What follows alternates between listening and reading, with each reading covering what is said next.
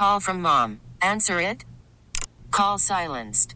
Instacart knows nothing gets between you and the game. That's why they make ordering from your couch easy. Stock up today and get all your groceries for the week delivered in as fast as 30 minutes without missing a minute of the game. You have 47 new voicemails. Download the app to get free delivery on your first 3 orders while supplies last. Minimum $10 per order. Additional terms apply. The top stories from the KCBS Radio Newsroom. This is the All Local. I'm Jeff Bell. I'm Patty Rising. Homeless people who lose their belongings in Caltrans sweeps can now be compensated for their losses. KCBS's Jim Taylor has the details of a proposed settlement. It's not uncommon for homeless people to lose all of their belongings during sweeps of their encampments. Sweeps by Caltrans, the most notorious, people losing food and medical supplies, clothing.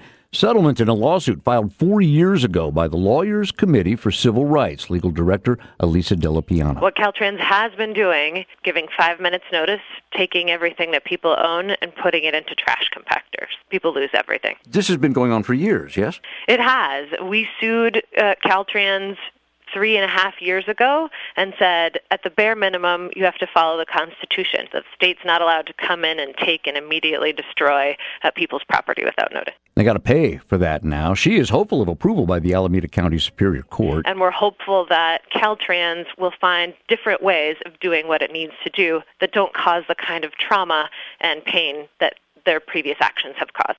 Jim Taylor, KCBS. There has been a dramatic increase in the number of California residents enrolled in Covered California. KCBS's Margie Schaefer reports that 2 policy changes are being credited for the rapid expansion of the taxpayer-funded marketplace for health insurance. 418,000 people signed up for the Covered California enrollment period. Now more than 1.5 million people have purchased insurance through the marketplace. A 41% increase over last year. That is Executive Director of Covered California, Peter Lee, who says 2 changes are building on the Affordable Care Act in contrast to federal policies. New subsidies with state dollars, in many cases on top of federal dollars.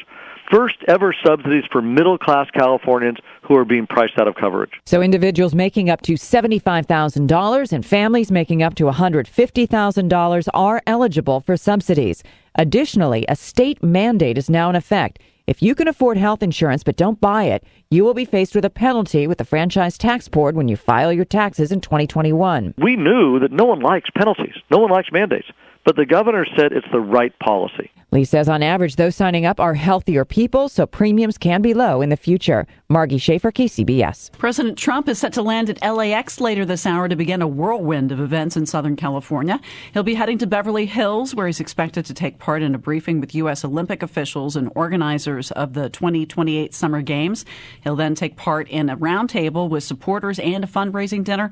Mr. Trump will also travel to Rancho Mirage tomorrow morning to take part in a fundraising golf outing and reception hosted by Oracle Chairman Larry Ellison. Expert searchers on foot and in the air have resumed their efforts to locate a Palo Alto couple in their 70s who vanished during a weekend trip to western Marin County. As KCBS's Jeffrey Schaub reports, one family member theorizes that the couple may have been the victims of foul play. 77-year-old Carol Koparski and her husband, 72-year-old Ian Irwin, have been missing since Friday after they were spotted walking along a road near a cottage they'd rented here in Inverness. Authorities are mystified. Hundreds searched for the couple Sunday and Monday and still no sign.